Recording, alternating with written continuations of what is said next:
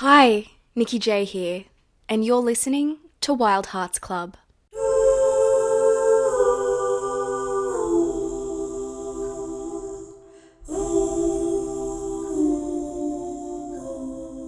Thanks for listening.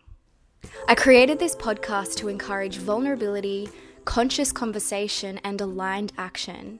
I really believe that these three ingredients are key to living a fulfilling and meaningful life. I'm so happy to share with you my conversation with Bram Levinson. Bram serves as a yoga and meditation teacher, a coach and mentor. He's the acclaimed author of The Examined Life and A Year in the Light. We get deep into fear. And after working in the news industry for almost a decade, I am acutely aware of the moral panic that ensues in response to sensationalized reporting. And while a threat of contracting COVID-19 certainly exists, to put it into perspective, more people die of cancer and mosquito-borne diseases each day. And we don't see this blasted across the news in red text. So that is to say, let's collectively aim to keep our fears in check and focus on getting our facts straight. So Bram's take on not only coronavirus but life is rooted in wisdom and expressed with a humorous cynicism, which I very much enjoy. And in light of, all of this toilet paper and hand sanitizer hoarding that's taking place right now, I kind of hope that today's episode can lift the mood a little bit, maybe crack a little smile on your face. We certainly talk about some serious topics, but it's done with some lightheartedness, so I hope you enjoy. Just a heads up, I do want to apologize in advance. During our conversation, I'm a very hand gestury kind of person, so I bumped the mic a couple of times, so you might hear that pop. Without further ado, here is my chat with Bram Levinson. Well, Bram, I'm so excited that you're doing this with me. Thank you. My pleasure, really. For those who are uninitiated, would you mind introducing yourself? So, my name is Bram Levinson, and the labels that usually get affixed to me are yoga teacher and meditation teacher. I like to think of myself as I believe that I'm here to accompany other people, especially through their rougher moments.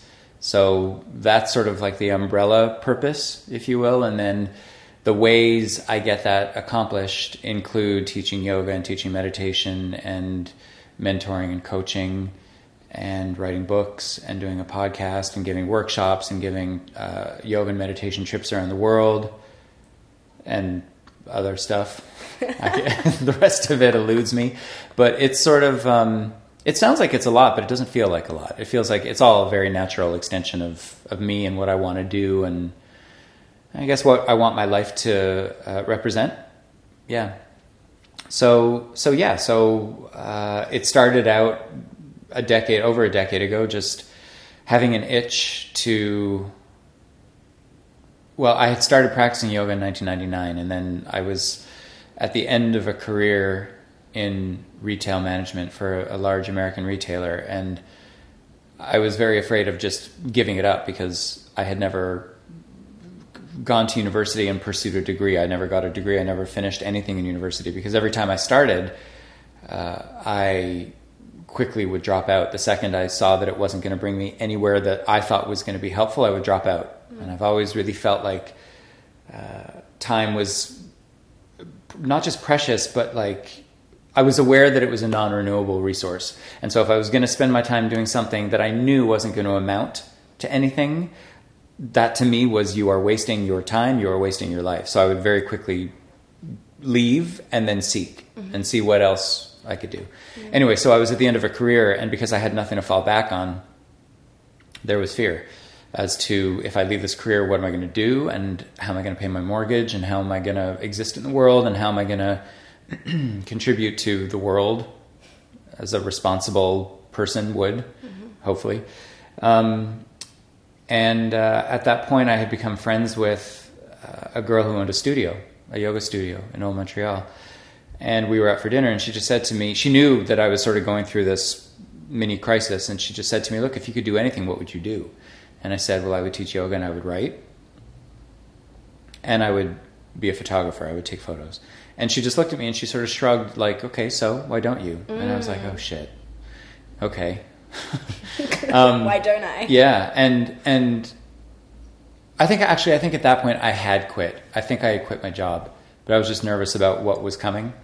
So that's what I did. I just started shopping around for yoga teacher trainings, started blindly applying to online magazine editors to get a job, and I eventually did. Took a photography course, did that. So I was sort of doing them all simultaneously, and when I saw the yoga and the yoga exploded sort of exponentially on its own. I mean, I showed up, obviously I worked, but that obviously had something waiting for it that I was unaware of. The writing, I was just writing for this online magazine, but I was also writing my blog. I'd started my blog, which became the skeleton for my first book. And the photography was great and it was fun, but it ended up falling to the wayside as I started to focus on the other two. Yeah. So that's what I do, ish. I love that. I feel like that's your essence really made manifest in all of these beautiful creations, I guess. Yeah. Well, listen, I mean, when I'm coaching people who are staring into the unknown and there is a lot of fear, first of all, I want them to know I know exactly what that's like. Exactly. But I also want to convey to them something that is, there's no empirical evidence to back up what happens when you take a leap honorably and with a good work ethic.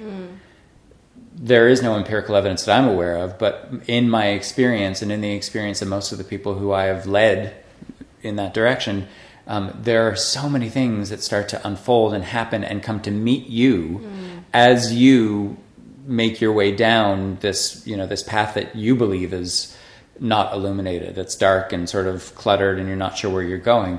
But there are a lot of things that just happen. Yeah. And people start to pop up out of the woodwork and the way I like to explain it now is life happens. Yeah. There's a whole other branch to life that is waiting to happen if we were just bold enough to take the leap, not caring whether or not there was a safety net. Or rather, understanding that there's always a safety net. It just doesn't necessarily look the way you think it does. Exactly. It's not the safety net we've been told we need. Yes, absolutely. And I think it's really important with what you've just pointed out that there's, at least in my opinion, I think there's a difference between pursuing something that's coming from an ego-based or fear-based desire. I must pursue this job or this degree, to your point, versus I have this itch. What would you do if, money didn't matter or status didn't matter? What would you do if you could do anything? Oh, I would write, or I would pursue this other calling.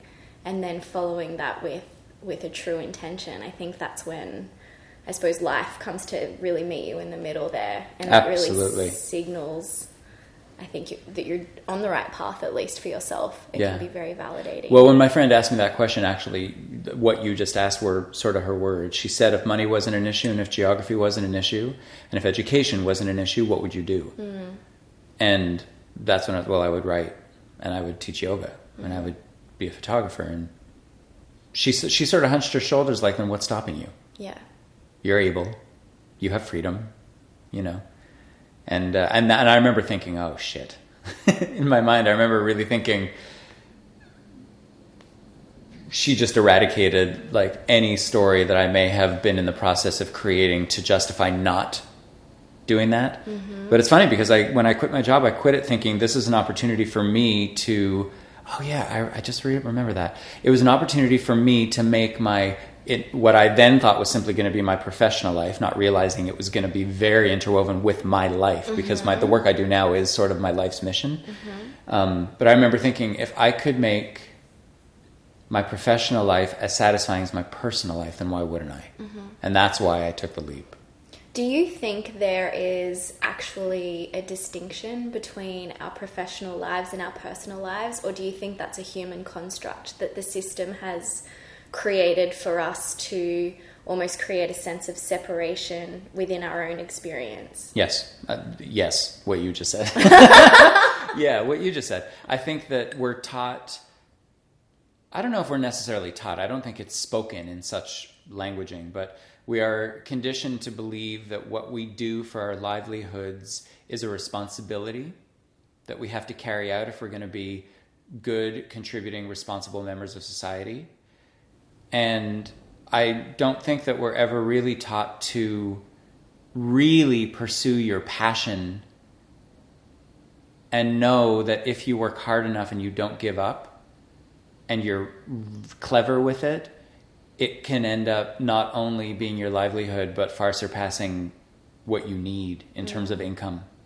You know, I've said it many times before, but I believe that the traditional educational system is extremely, extremely archaic, and I think it sets people up to fail miserably in life.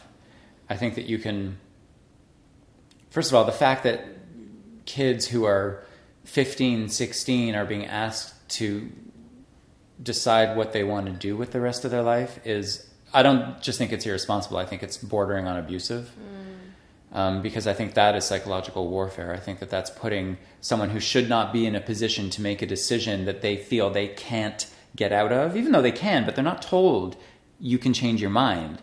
You know, they're told make a decision and then decide what the trajectory is going to be based on that decision. So decide what you want to study, now choose where you want to go to school, see if you get in, see if you can afford it, do all those things, hopefully, and all of a sudden you're just in this, you're in the current.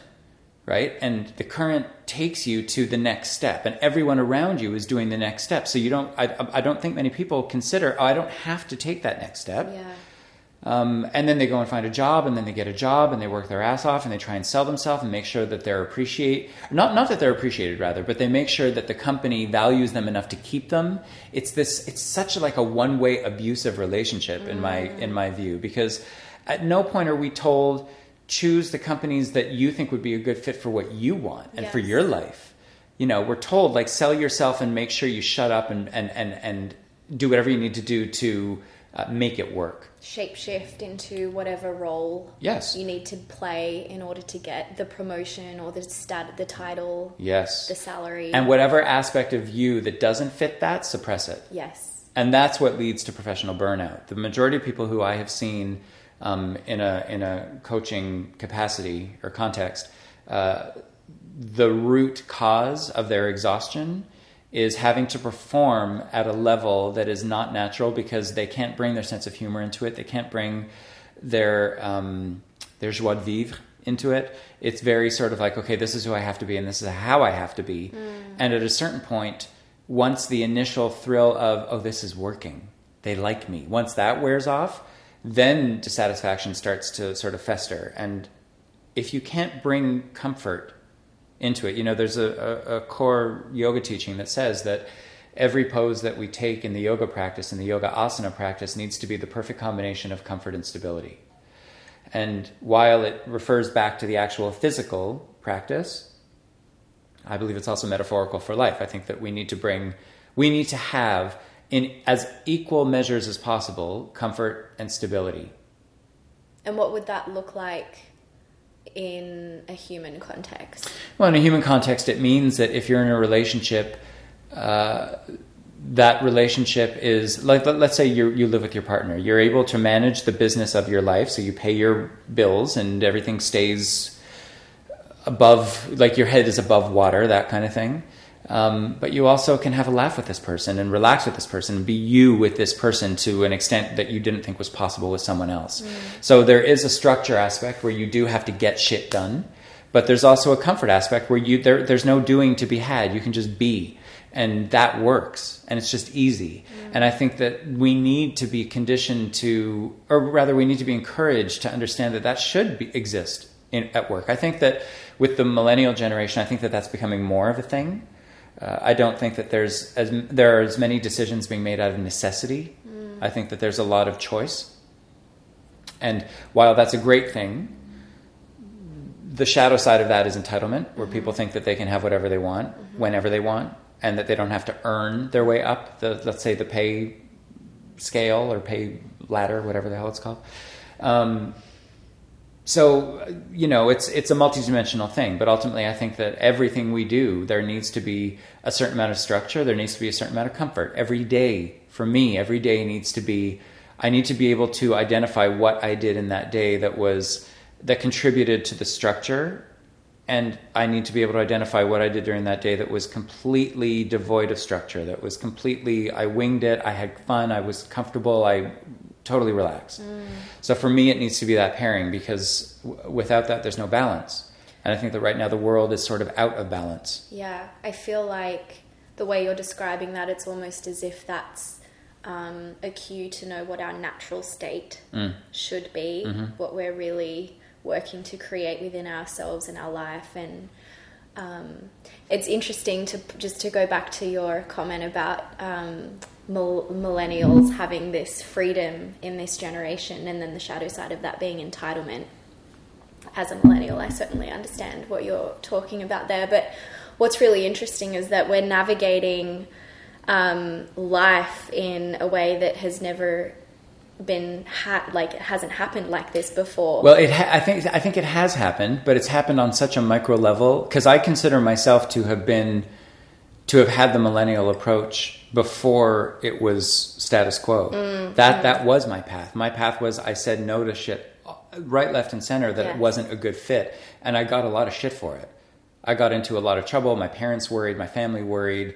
How's he going to end up? Is he going to survive? Is he going to fall through the cracks? Because society wasn't set up to support that kind of free thinking. And I think that's that individual pursuit occurs across generations. We've had people throughout history who have pursued, the Shakespeares of the world, the Oscar Wildes of the world, the Martin Luther Kings, you name it. But contextually speaking, it's interesting. At least in my experience, my parents were the baby boomer generation, and so for them, even though my parents didn't go to university, but university was actually free in Australia at the time. Like, you could get an education for free. It's very common for people to own their own houses. Property was really cheap.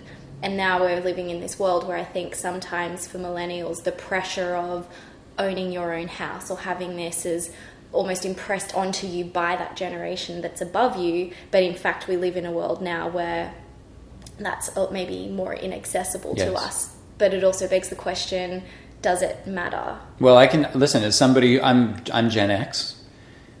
I own my property. It's the second property I've owned, and I can tell you that there are pros and cons to renting, and there are pros and cons to owning. Neither of which, in my experience, now that I've done both, I think the only reason to own is because I have never been one to. If I got a paycheck, if I got paid with something, I've never been that person who took half of that and put it in a bank account, ever. That doesn't, I know, and I've had financial people telling me that's what you should be doing, and that's never going to fucking happen, ever. So for me, owning property is squirreling away that money on a mortgage that I would be squirreling away on a rent, knowing that one day I'll see it. Hopefully. Yes. If the economy doesn't somehow implode into its own non-existent self. Anyway, I think statistically speaking, property is always a worthwhile investment. Yes, I think so. Yes. But I had this conversation with my partner years ago, saying if we moved from the place that we're in, we would probably just rent. We'd probably keep this place that we own and rent it out, and then rent somewhere else. Because the trade-off of dealing with taxes and repairs, and if you live in a building, it's not just your repairs, you're dealing with communal repairs, versus dealing with the landlord. If you're lucky, you get a good landlord. So I don't know. I don't think if there are any millennials listening to this, it's not all cracked up to be what they say it is. And I think important to remember that your worth and value and like success in life is not attached Yes. to whether you own a property, Yes. or whether you see other millennials buying properties, or whether you feel that pressure from your parents whereby it was maybe a lot easier in their generation to acquire property. That we do live in a little bit of a different world, and it's okay not to be a homeowner. Yes. It's actually very okay not to be a homeowner. I think the dilemma exists for people who want families. I think for people who want families, they want to be able to have space for those families and have their kids grow up in a stable environment. And we've been conditioned to believe that for you to own your property, it sort of equates to stability. Yeah. And on the one hand, I can see why, because you can never be evicted, right, from a property that you quote unquote own. But even that, I mean, in my first book, in The Examined Life, I talked about the concept of ownership versus management. You know, I don't think we own anything. No one's here permanently. You know, and ownership has such sort of like a permanent connotation to it. I think we manage it. We manage our relationships, and I manage this place that I own. You know, the percentage of which is not yet or not still owed to the bank on the mortgage, the outstanding mortgage. Yes. But even when that mortgage is paid, am I going to own it? I mean, no. And I think the example I used in the book was, you know, if we were at war, if Canada was at war with another country and we were being invaded and somebody showed up at my door with a gun to my head saying, we live here now. Yeah, bye. You fucking live here now. I just took the hell off. Yeah. You know, it's all a human construct. All of it. It's all constructed by humans for humans to keep us in, I think, this game. I love that you used that example. It reminds me of, I worked as a video journalist in Cambodia for a little bit. And I remember covering a story where this entire community was evicted. And they owned their little homes that they had created, as small and humble as they were. But these huge Chinese corporates came in and wanted to fill this lake that the houses were spotted around with sand to build all of these giant, I guess, condo-type structures. And they just evicted them because it's such a corrupt country, it's a poor country, they were able to do so. And these families were just completely uprooted and no one gave a shit. Like, this is an aspect of the reality that we live in. Absolutely. I mean, listen, if the banking systems fail, there was a great series on in England in 2019 called Years and Years. Brilliant. Took place, I think, 4 or 5 years in the future, and then spanned, I want to say, the next decade or so. And it was this, I mean, it wasn't, I want to say it was this dystopian future, but it wasn't really. It was like a not so far off future where banks failed. And let's say the banks did fail. You know, the banks basically count on a healthy economy. The economy is not healthy because those 3 white men in the ivory tower have decided it's not healthy. Well, in theory, I have this mortgage agreement with the bank. If the bank fails, do I still have a mortgage agreement? Do I still own? Do I need to like barricade my windows and go Lord of the Flies on this shit? Like, what? Who's to say? The financial crisis. Yeah, exactly. I mean, how many keys were left indoors of properties in Detroit? Yes. And the fact of the matter is, I play this game reluctantly. I play this game with a healthy degree of cynicism and I think a healthy degree of what I would believe is wisdom so that I can hope for the best but expect the worst. Well, we have, I guess, cryptocurrencies on the rise nowadays too, so it's going to be interesting how that plays into... That shit scares me. I think it's so interesting. Oh, I think it's interesting too, but it scares the hell out of me because to me that is the economy. It's intangible. I love it. It's decentralized. It means that we don't have these powers that be controlling... Yes. I know. I should do my homework about that. I mean, it would be nice to know myself to be... I'm like a billionaire in like Monopoly money. You know what I mean? Well, have you ever seen or read The Ascent of Money by Neil Ferguson? He's a documentarian and historian, and he talks about the history of money and how it's shifted and how we've changed the perception of it within this human construct. And the word bank, I believe, came from Venice, where the Jews would trade the Catholics or Christians, because they weren't allowed to lend to each other, money with interest on top over the banki. And that's where the word bank came from. Really? Yeah. Oh, that's interesting. And this is where in Shakespeare, Shylock, I think, in The Merchant of Venice, was like, I'm going to take a pound of flesh. And so this notion of loan sharks came from that whole story. That's so cool. But he goes up until, I think, the financial crisis in 2007, whereby initially it was like this trade of, I guess, something chiseled on a stone or whatever. Here, this is like the honor of the agreement, which shifted into physical money and whatnot, coins, notes, and now it's just a number on a screen, and it's this piece of plastic that we tap, or it's not a piece of plastic, it's our phone, it's a watch, and we just trust, in inverted commas, that money is ours, that the interest we're earning is ours, and as you said, I don't necessarily trust this system to be investing my retirement funds or whatnot into. No. And you can see throughout history how volatile this system has been. Yes, and maybe it's because I like to expect, well, I don't like to expect the worst, but I think it would be irresponsible to not at least be aware of the risk. Which doesn't mean that I let the risk necessarily motivate me. I don't have very much of a relationship to fear anymore at all. But I like to know, I mean, I've had financial advisors in the past where I've basically told them, this money that I'm putting, let's say, into a retirement plan or this fund or whatever, I know that I'll never see it again. Yeah. And the response has always been, it's almost like I insulted their mother. Do you know what I mean? Like, it's like they've taken it personally. I'm like, what are you talking about? And I'm like, well, I know I'm never going to see this again. I think their identities. So well, yeah, and but of course that's what you're doing. And I'm like, okay, listen, I know what you're doing, and I can see what you're doing. That's okay. I'm just telling you, I'm putting this in because it's a tax deduction for now.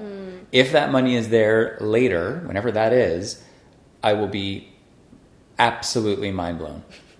Overjoyed. Yeah. How great. Yeah. I think that's such a great segue into talking a little bit about fear, because I feel like it's one of these words, but it really is imbued with so much power. It motivates society to do all sorts of absurd things, including getting really, frustrated and fixated on making all the money so that they can retire and finally live their life, and then dropping dead at 40. And then dropping dead, and you can't take it all with you anyway when you're gone. So, and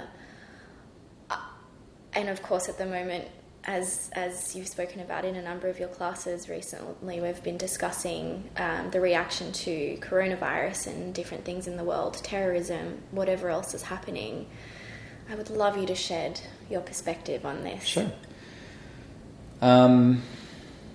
Why do we do it? Why? Why do we buy into fear? Why do we buy into fear? So as a kid, I was in the 70s and the early 80s. I was a gay kid who didn't see myself reflected back at me. That's the story. That's the life script I always say. It's the same languaging.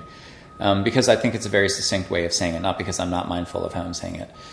And I spent the first 13, maybe 14 years of my life. Well, let's say from being like conscious and aware. So let's say how old are we really aware of shit? I don't know, 2, 3, 7? I have no fucking idea. Anyway, for the first, let's say 13, 14 years of my life, I was fear. I was the embodiment of fear, because I felt like I was carrying a secret around with me, and if I told that secret, my world was going to shatter. What made you think that you were carrying a secret in the first place? Because I didn't see the attraction that I had for people of the same sex. I didn't see that reflected back at me. And if I did later on, and let's say when in like 7, 8, 9, 10, when I'm watching TV, sitcoms at that period of time or period in time, some of the sitcoms would have a gay character, but that gay character was always the joke. That person was always the joke. So I started to understand that I was the joke. So I was afraid of being the joke. I was afraid of people knowing my truth. I was afraid of that truth because I didn't ask for it. It just was. And anybody who thinks that you choose that shit needs to be hit over the head with a fucking truth hammer. Sorry, I know that's not very yogic or compassionate, but they can fuck right off because I'm done with it. You don't choose it. Or at least in my experience, it was not. It was an imposition. It was a heavy one. And it was one that had me mature beyond my years.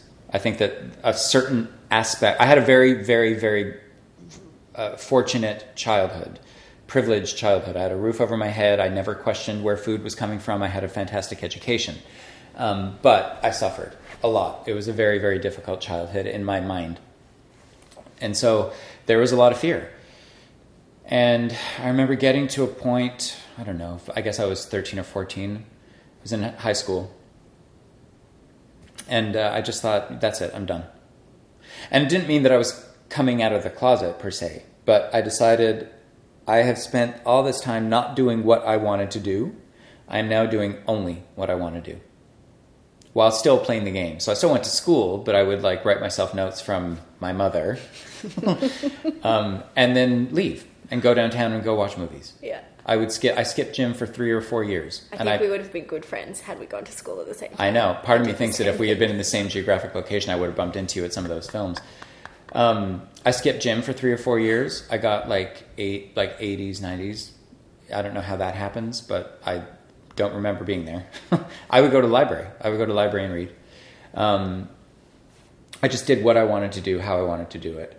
And I realized very quickly doing that, I started to gravitate towards people not in my school. I went to a very, very strict private boys' school, which is now co-ed, but it was boys' school back then. And it was very Dead Poets Society. If you've ever seen that movie, that was my school.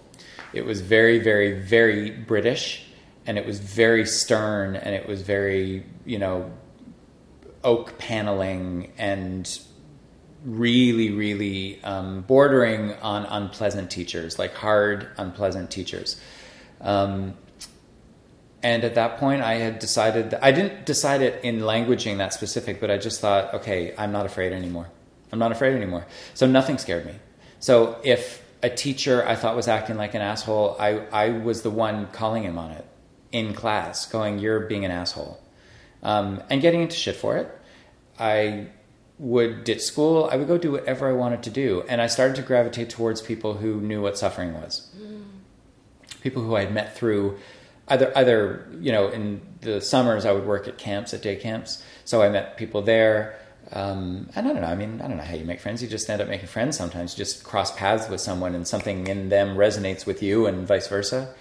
And I wasn't hanging out with the bad crowd, but I'm just certain that I was in part hanging out with people who my parents thought might have been the bad crowd.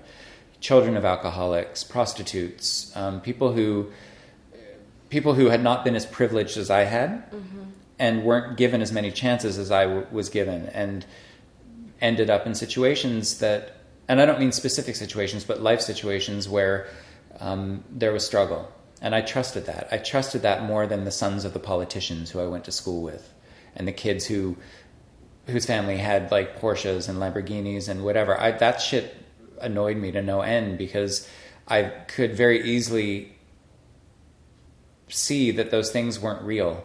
They were illusions of safety or illusions of identity or illusions of worth. But to me, what was of worth was being free. And I started to exercise my freedom in, I'm not afraid anymore. So, to make a very long story short, I ended up working in retail management because a friend of mine owned a shop, and then from that shop I was headhunted by a big American company, and I worked for them for years, and they were amazing, really amazing, and made money and bought my first apartment and whatever. And then when I made the transition from working to what the hell am I going to do now, it was really the first time since I had been an adolescent that I was faced with fear. And again, I was like, I remember saying to myself, there is no plan B.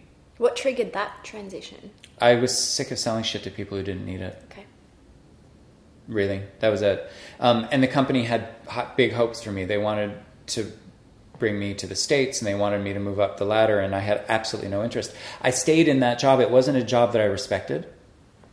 It wasn't a career I respected. And consequently, because it was a career that I didn't respect, the money that I earned from it, I didn't respect. So I was very sort of, I guess, irresponsible with money. It had no value. And the way I've always seen it in retrospect is if the way that you earn it if you don't respect the way you earn it, money holds no value. And so I would just buy shit. I would just spend. I would just buy whatever. And I, in hindsight, that's because I wanted to feel good. Retail therapy is a thing. So when I decided to make the switch from that career into doing what has sort of ballooned into what I do now, it had been a long time, but it was, fear. There's fear again. And I thought, okay, well, you know what? This is what I'm going to do, and there is no plan B, and it will not fail. I remember saying that to myself. It will not fail. Not I will not fail. It will not fail. And I then had a little bit of like a disclaimer moment where I said to myself, if in 5 years I'm struggling to make ends meet, I'll have another conversation with myself. Let's go. And I mean, it's hard to explain what happened, but things just grew and grew and grew and grew. And just on that point, if you don't mind me intercepting, sure. What role do you think setting such an intention has in actually creating that self-fulfilling prophecy? A massive one. Yeah. Because number one, I wanted to teach yoga because yoga meant so much to me. Because I had been practicing at that point for 9 years, and it had changed my life and how I felt. And we only know something as being true for the most part when we feel it. But the fact that I also said there is no plan B, that was essential for me. Because if I knew that there was something else I could do, I might have given up sooner. But I didn't. And I worked my ass off. I still work way harder than I ever did doing an 11-hour day in a store. I remember when I worked in retail, we would do overnight sometimes to like flip the store, to redo the whole entire store. We would work overnight, and that is nothing compared to what I do now. But the difference is there's so much joy associated to what I do now. And it's not, how can I put this? It's not just a series of tasks that need to be completed. It's creation. I really see what I do as creation. And it's very much the artist's way, because a lot of it starts as inspiration and then it's execution. It's making manifest something that was nothing. It was just a thought that did not exist outside of my brain or this brain. So coming back to your question, when I took that leap, and again it sort of grew into this thing that I could never have dreamed was possible. Again, it reinforced to me that the best thing that we can do with fear is not fear it, but recognize it, and in the presence of it, move in the opposite direction of where it would motivate us to go. It can be a really beautiful signal then. Yes, and it is, if we understand it, because we've been conditioned to believe that fear is like like do not pass, do not go here, as opposed to, no, this is the way. If you're afraid of it, chances are there's some grace there. And I'm not talking about like, let me jump off a building and see if I can fly, because, like keep your fucking feet on the ground.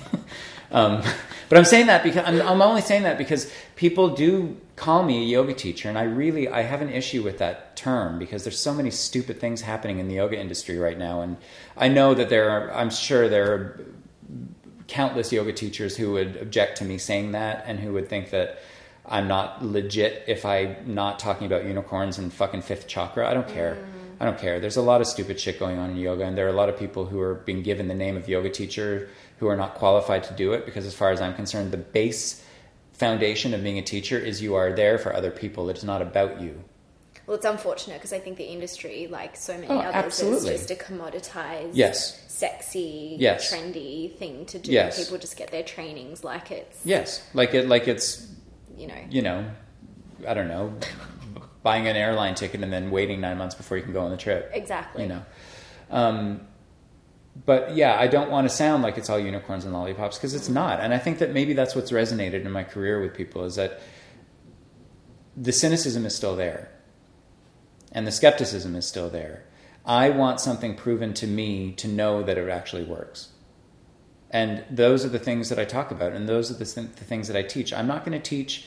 There's so much theoretical stuff, and there's so much ethereal stuff, ephemeral things that are discussed in yoga and in spirituality and in meditation. And until I know that they're real through experience and there's evidence for me, then they're not real. And you can't get that unless you're willing to play the game and show up. Exactly. So you do have to play the game. So I have shown up. I've shown up reluctantly, not because there was fear, but because there was aversion, which to me are two different things.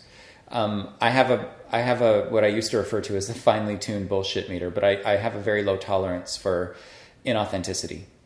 And so if I ever found myself in the presence of a teacher who was talking bullshit, I would leave. I would leave the class because it's my time. It's this time. I've only got so much of it. So, again, to circle back to your question, the moment that we find ourselves in now, globally, I think is the product of decades and decades and decades and decades of being told or being conditioned to, believe that it is normal to live with an undercurrent, a low-level undercurrent of fear.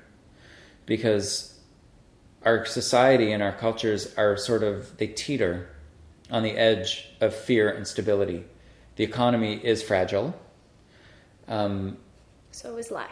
And so is life. In the Upanishads, in the end part of the Vedas, which are Hinduism's oldest scriptures, there is, I'm paraphrasing, there is a verse that refers to where there is another, there is fear, which basically speaks to our fear of each other. If the other is not a mirror image of us, then we fear what we don't know. But we've been conditioned to believe that we are to be feared, right? One to the other.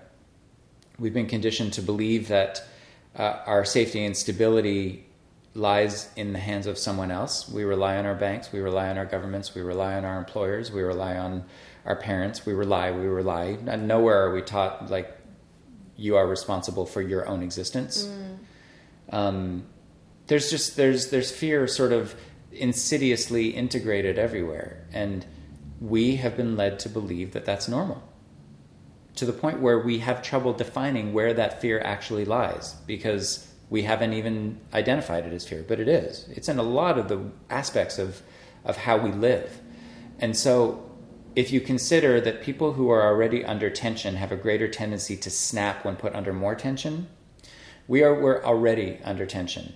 And that really started, I want to say, in 2000, well, after the financial crisis of, let's say 2007, 2008, what we typically see with financial crises is that when the economy crashes, politics go very, very, very much to the right. Very much to the right. And it starts to pop up in art and music and that sort of community within a decade of it happening. Then it starts to become a bit more apparent to everybody afterwards. And then, within a generation, it goes, the pendulum probably will, and hopefully sooner, but the pendulum swings the other way. When the after the financial crisis happened, what started happening was there was this very slow creeping wave of intolerance that started to build specifically in Europe.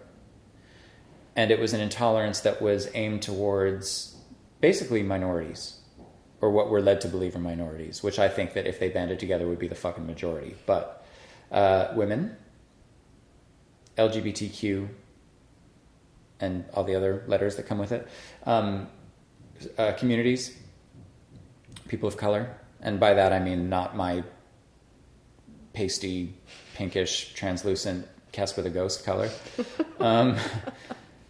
But ultimately, people started to get targeted for being different. And that stems from our money was being put into social programs so that everybody's rights were protected. Now we're being told that there isn't enough to go around. So who's the first people? Who are the first people who are going to suffer? The people who are on the fringe, the outsiders.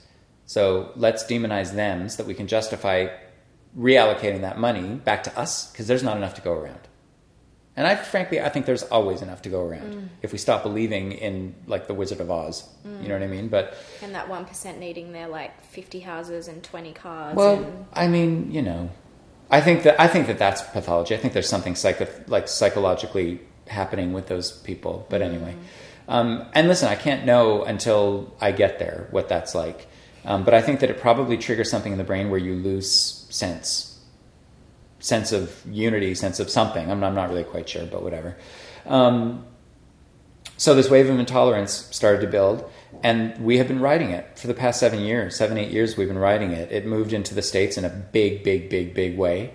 And they went from the country that I think the world looked to as an example to the country that the world looked to and thought, wow, anything can happen. And guess who's not the center of the world anymore? And then, a couple of months ago, this coronavirus thing happened. And so everybody's already living in, and plus in this low level of tension, this low level of intolerance and fear. What also ended up happening was, while things were going very, very much to the right politically, a lot of things were going very to the left, very far to the left, where with the sort of evolution of social media, everybody had a voice. And because everybody had a voice, which is the great thing, everybody also was given a platform to object. And while objection and free speech is essential, it can be taken to sort of an unhealthy place. And I think that we've now gotten to a place where everybody, well, not, I shouldn't say everybody, but there's a huge percentage of the world's population that is waiting. They're like holding their breath for someone to fuck up so that they can then pounce on them and tear them down and set them on fire and stamp on the ashes and declare victory. I think there is a whole generation of people right now, multi-generational, but I'd like to say it's very generational. It's a lot of people, I want to say my age and younger, who are desperate to be offended. That's the term I always use. They're waiting to be offended, and they're waiting to be able to destroy someone else with as that. a justification for their low-level suffering, do you think? Maybe. Or low-level fear? Maybe. Interesting. Yeah. So when you then introduce into that the coronavirus, all of a sudden, everybody who is already dealing with a certain amount of tension, now that tension just got compounded exponentially. And people can't take it. And what happens when the fear gets to be too much or the tension gets to be too much is it either comes out as erratic behavior or it stays in the body as dis-ease. And it stays in the body if you're not doing anything to shift it, like talk, therapy kind of thing, or moving the body, going to the gym, climbing, yoga, whatever, cycling, whatever. Meditation, faith, something that helps you shift the tension, because ultimately these bodies of ours are just receivers for sensations. And so if the balance of the sensations are negative, or if the majority of the sensations are negative, then we're under more tension. And if there's nothing to balance it out, well, then what's the point in doing this life thing? If it's going to be that miserable, why would one do it? Truly.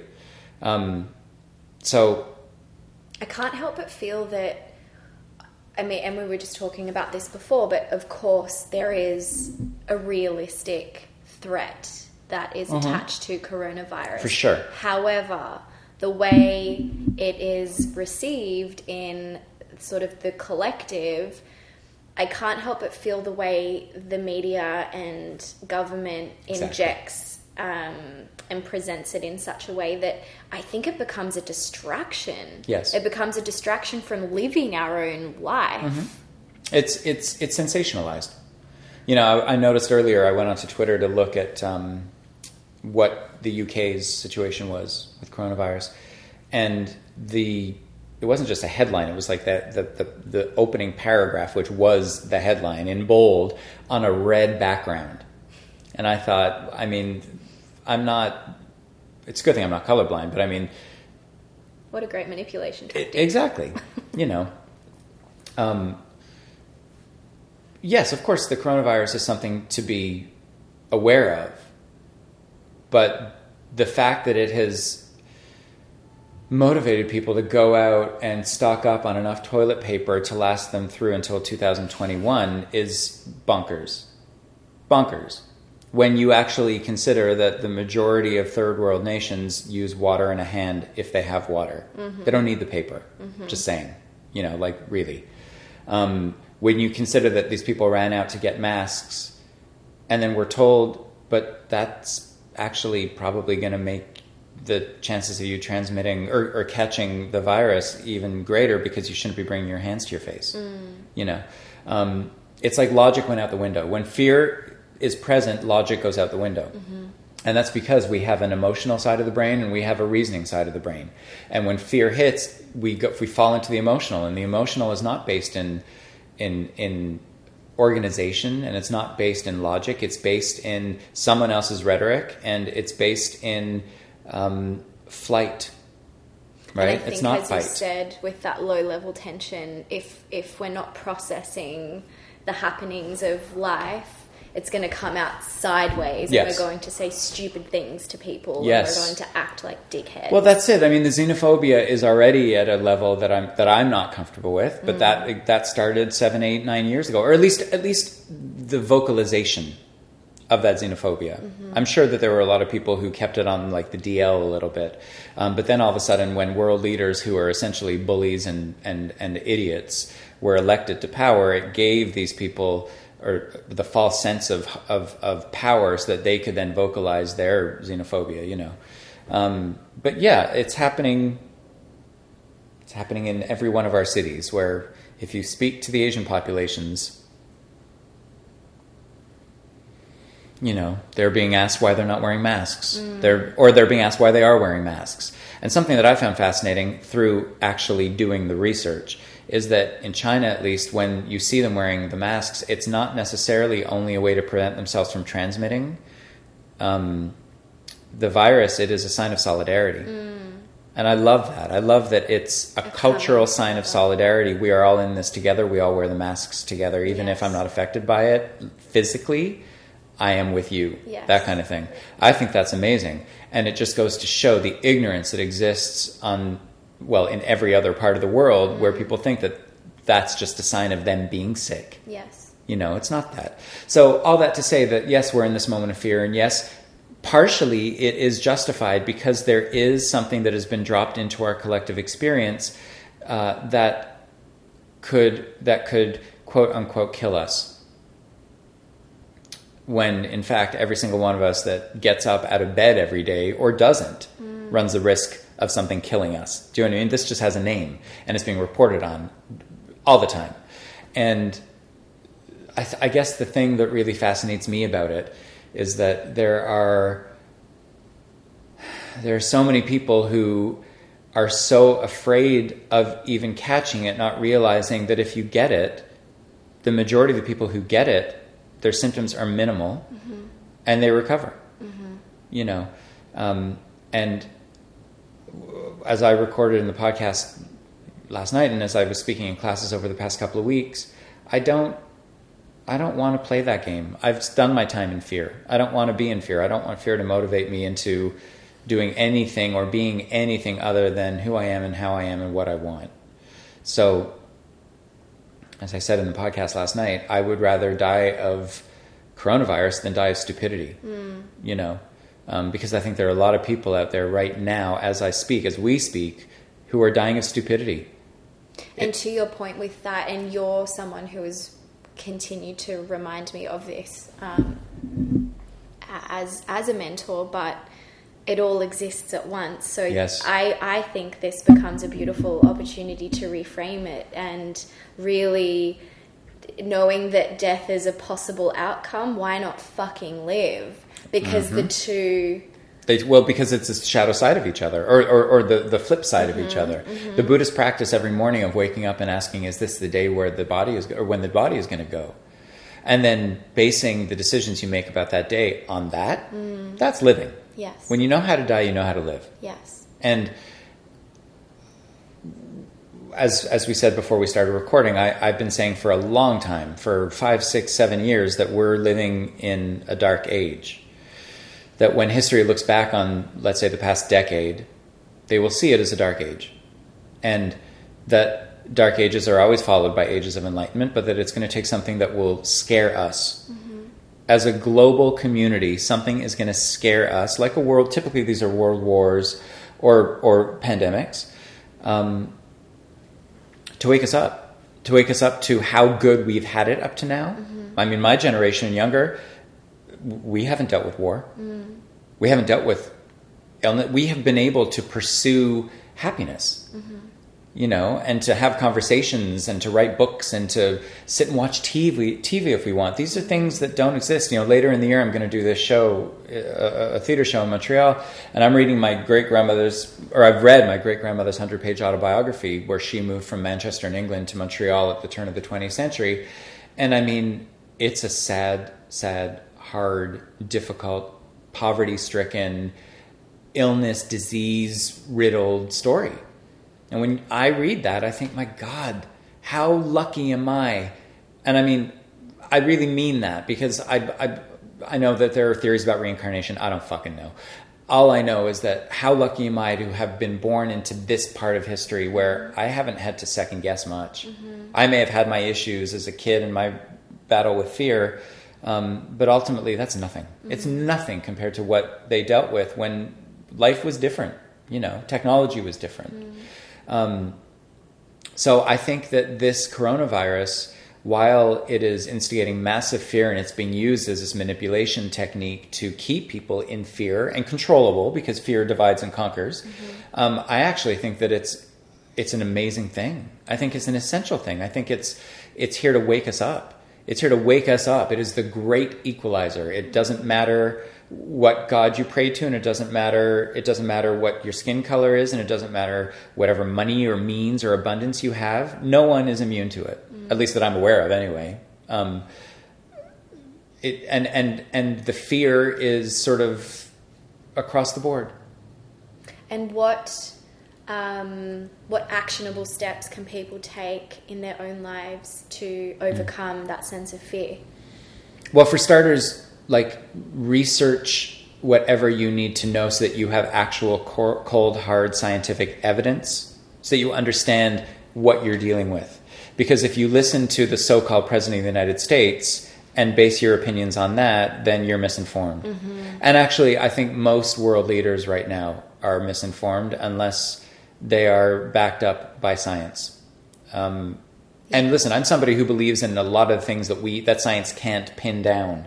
But I think when it comes to this kind of thing, infectious diseases and immunology and all that stuff, I think we need to refer back to the scientists. Yeah. So to know the facts, to know that, it would be wise for you to not touch your face with your hands, but that's ever. If you don't want to catch stuff, don't bring your fingers or your hands to your face. If you are somebody who sneezes in public, which most people do at one point or another in their life, consider that you're not alone and cover your fucking face. Now, I know that I sound kind of judgmental about this, but I was on flights a couple months ago, and there were people next to me who, it wasn't even that they weren't covering their faces, it was like they were trying to direct it. It was like they were sneezing in specific directions. And part of me just thought, are you raised by wolves? Were you raised by wolves? Because I need to fucking know that if I can stay in this seat for another 9 hours, I need to know. And that's another thing. Maybe this is going to wake people up to the fact that I should actually own the fact that I'm basically just spraying my body fluids all over the inside of this cabin. What a visual. Well, the struggle is real. So I think people, number one, should look at what the facts are. They should also be very, very present to when fear is present. And to me, that is perspective. That to me is yoga, and it's meditation, and it's all of it. It's Hinduism, it's presence. Presence for me is being able to observe the thoughts and the situation that one is presented with and finds him or herself in before actually reacting or acting or behaving within the context of that situation. It's understanding there is fear. What do I feel right now? And how do I think I might act if I allow that feeling to to shift itself? Yeah. Because that, I think, is what's responsible for a lot of like the shitty things that people are saying and doing to each other.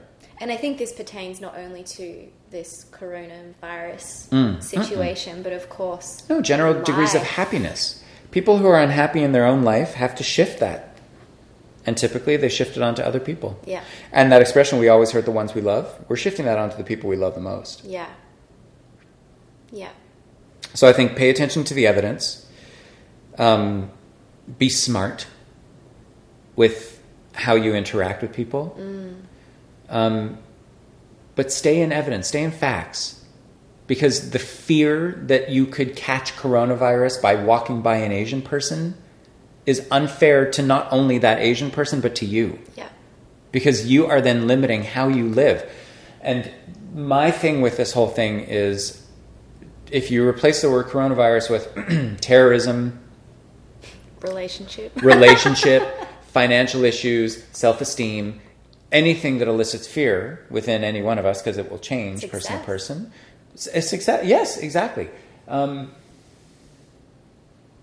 To me, it's the same thing. It's all interchangeable. I'm not going to change my life. I'm not going to change what I want to do and how I want to do it because there is the potential for a terrorist attack to happen. Yeah. Or there is the potential that I might catch coronavirus. The more we stay in the what if, the more we are in anxiety. Anxiety is focused, for the large part, is focusing on what is not. And to circle back to what we were saying earlier, the more you don't get the evidence you require to prove that you experimenting with your own life experience is giving you the data you need to know that something works. I think it keeps you in that middle ground. Yes. How do you know how do you know that you're not going to succeed or that you'll fail unless you try and do it? Well, exactly. Years ago, I did a course on Islam. And I did it because I was so tired of having whatever knowledge I had of Islam and Muslims being from like American news channels. So I did this course on Islam and it completely blew my mind open. And I thought, okay, now I know better. I don't know, but I know better. And I think that that's the responsibility every single one of us has, is to know better. You will never know everything, but we can do the work that we need to do on an individual level so that our opinions are not based in someone else's fear or rhetoric, but based in our own direct experience of something. Yeah. So, I mean, I guess what I'm trying to say is, like, don't be afraid. Don't be afraid. Give life a crack. Well, yeah, absolutely. Like, live this, and I've said it so many times in classes, but like, enjoy your fucking life. Yes. Enjoy your life. That's a decision. That's a decision. And right now, everything is set up for us to not enjoy our lives. We are set up to fear. Fear your life. Fear what could happen. Fear the potential. And, you know, I'm sorry, but I reject that. I refuse to fear. And I refuse to stop what I'm doing for fear that I might contract a virus in the process of doing it. I mean, with that said, as I said earlier before we started recording, I'm not going to fly to northern Italy right now because that's on lockdown and that's for a reason. Yeah. But and again, it doesn't need to be that extreme. You can take precautions and still make decisions that are not rooted in fear. Exactly. Yes. Exactly. Yes. So I just, you know, I just want people to understand that we are not necessarily designed to live in the presence of fear the way we are right now. And when we talk about people dropping dead at 40, that's a real thing. Like I'm hearing about this from the people around me, that their bosses or coworkers. Because of the anxiety and fear that they live in. And because of the work ethic that they've been led to believe they need. Oh, yes. In order to be able to properly provide for their families and for themselves and to be responsible and to put money away for that day. And to play the when role they can in retire. that story that they tell themselves. Exactly. Exactly. And, you know, I would say to people, live every single day as if you had just retired. because retirement is for people who don't like what they do. So I understand that like people have responsibilities. They want their kids to be okay. They want to put money away, whatever. Enjoy your life. Enjoy your life. No one else can do that for you. And certainly no one's going to design your life so that you can do it. No. You've got to do that. You've got to step up and make your own decisions and organize your life in a way that pleases you and that has, as much as possible, equal helpings of comfort and stability. So there is structure. We need structure. But we need that structure in order to know how to break away and when to break away from it. Yeah. You know, so learn the rules, learn the game, understand it, and then break away from it. I think that's really how I've lived my entire life. Yeah. My last question to you, Bram, and I ask everybody this at the end of the podcast, but being called Wild Hearts Club, I'm curious as to what it means to you to embody a wild heart. To be free. To me, it's to be free. It's to be as not disconnected from, but unattached to fear as possible. Is it that Rod Stewart song? Wild Hearts Run Free Tonight? Is that a lyric? I feel like that's a lyric. I think of the Romeo and Juliet by Baz Luhrmann. Yeah. When I hear that. But is that the lyric? I think it might be the lyric. Wild Hearts Run Free Tonight. Is it Young Hearts? Oh, it is Young Hearts. Damn it. That's all right. Let's well done. Let's just do a new rendition. Yeah. To me, a wild heart is well, I just rewrote the lyric. So fuck you, Rod Stewart. It's to run free. The cover's available on YouTube, guys. You don't want to hear me sing. But yeah, no, I think that's it. I think that a wild heart is a free heart. Yeah. And a free heart is not weighed down by the fear of what if or what should be, but is very much connected to what is and what can be. I love that so much. Where can people connect with you? I know you have a show coming up later in the year, and you have all the things. So all the things. You can go to bramlevinson.com, and most of those things will be there. The show is at the Rialto Theatre in Montreal's Mile End district, on Wednesday, October 14th at 7:30 p.m. It's called Bram Levinson Storyteller. And, you know, classes at Luna Yoga in Old Montreal, books here and there, and shit. Yeah. Do a Google search. Yeah, do a Google search. When people ask me, sometimes they'll ask me if I have a business card, and I just say, you just Google me. Yes. You know, not flippantly, but because, like, who's carrying a card? Yes. Not me. Yes. Maybe some listeners are. No offense. Extra paper. Exactly. Extra weight. Yes, I'm being environmental. Yes, you are. Indeed. Bram, this was so wonderful. Thank you so much for sharing your Absolutely, my insights. pleasure. Thank you. Thank you for the opportunity. I love doing it. So good. Thanks for listening. If you would like to hear more of Bram's musings, you can check out his podcast, The Examined Life. And if you have any thoughts or comments on today's episode, I would love to hear from you. You can connect with me on Instagram at wildheartsclub.podcast. In the meantime, stay healthy and keep those hands clean. And we'll see you next time.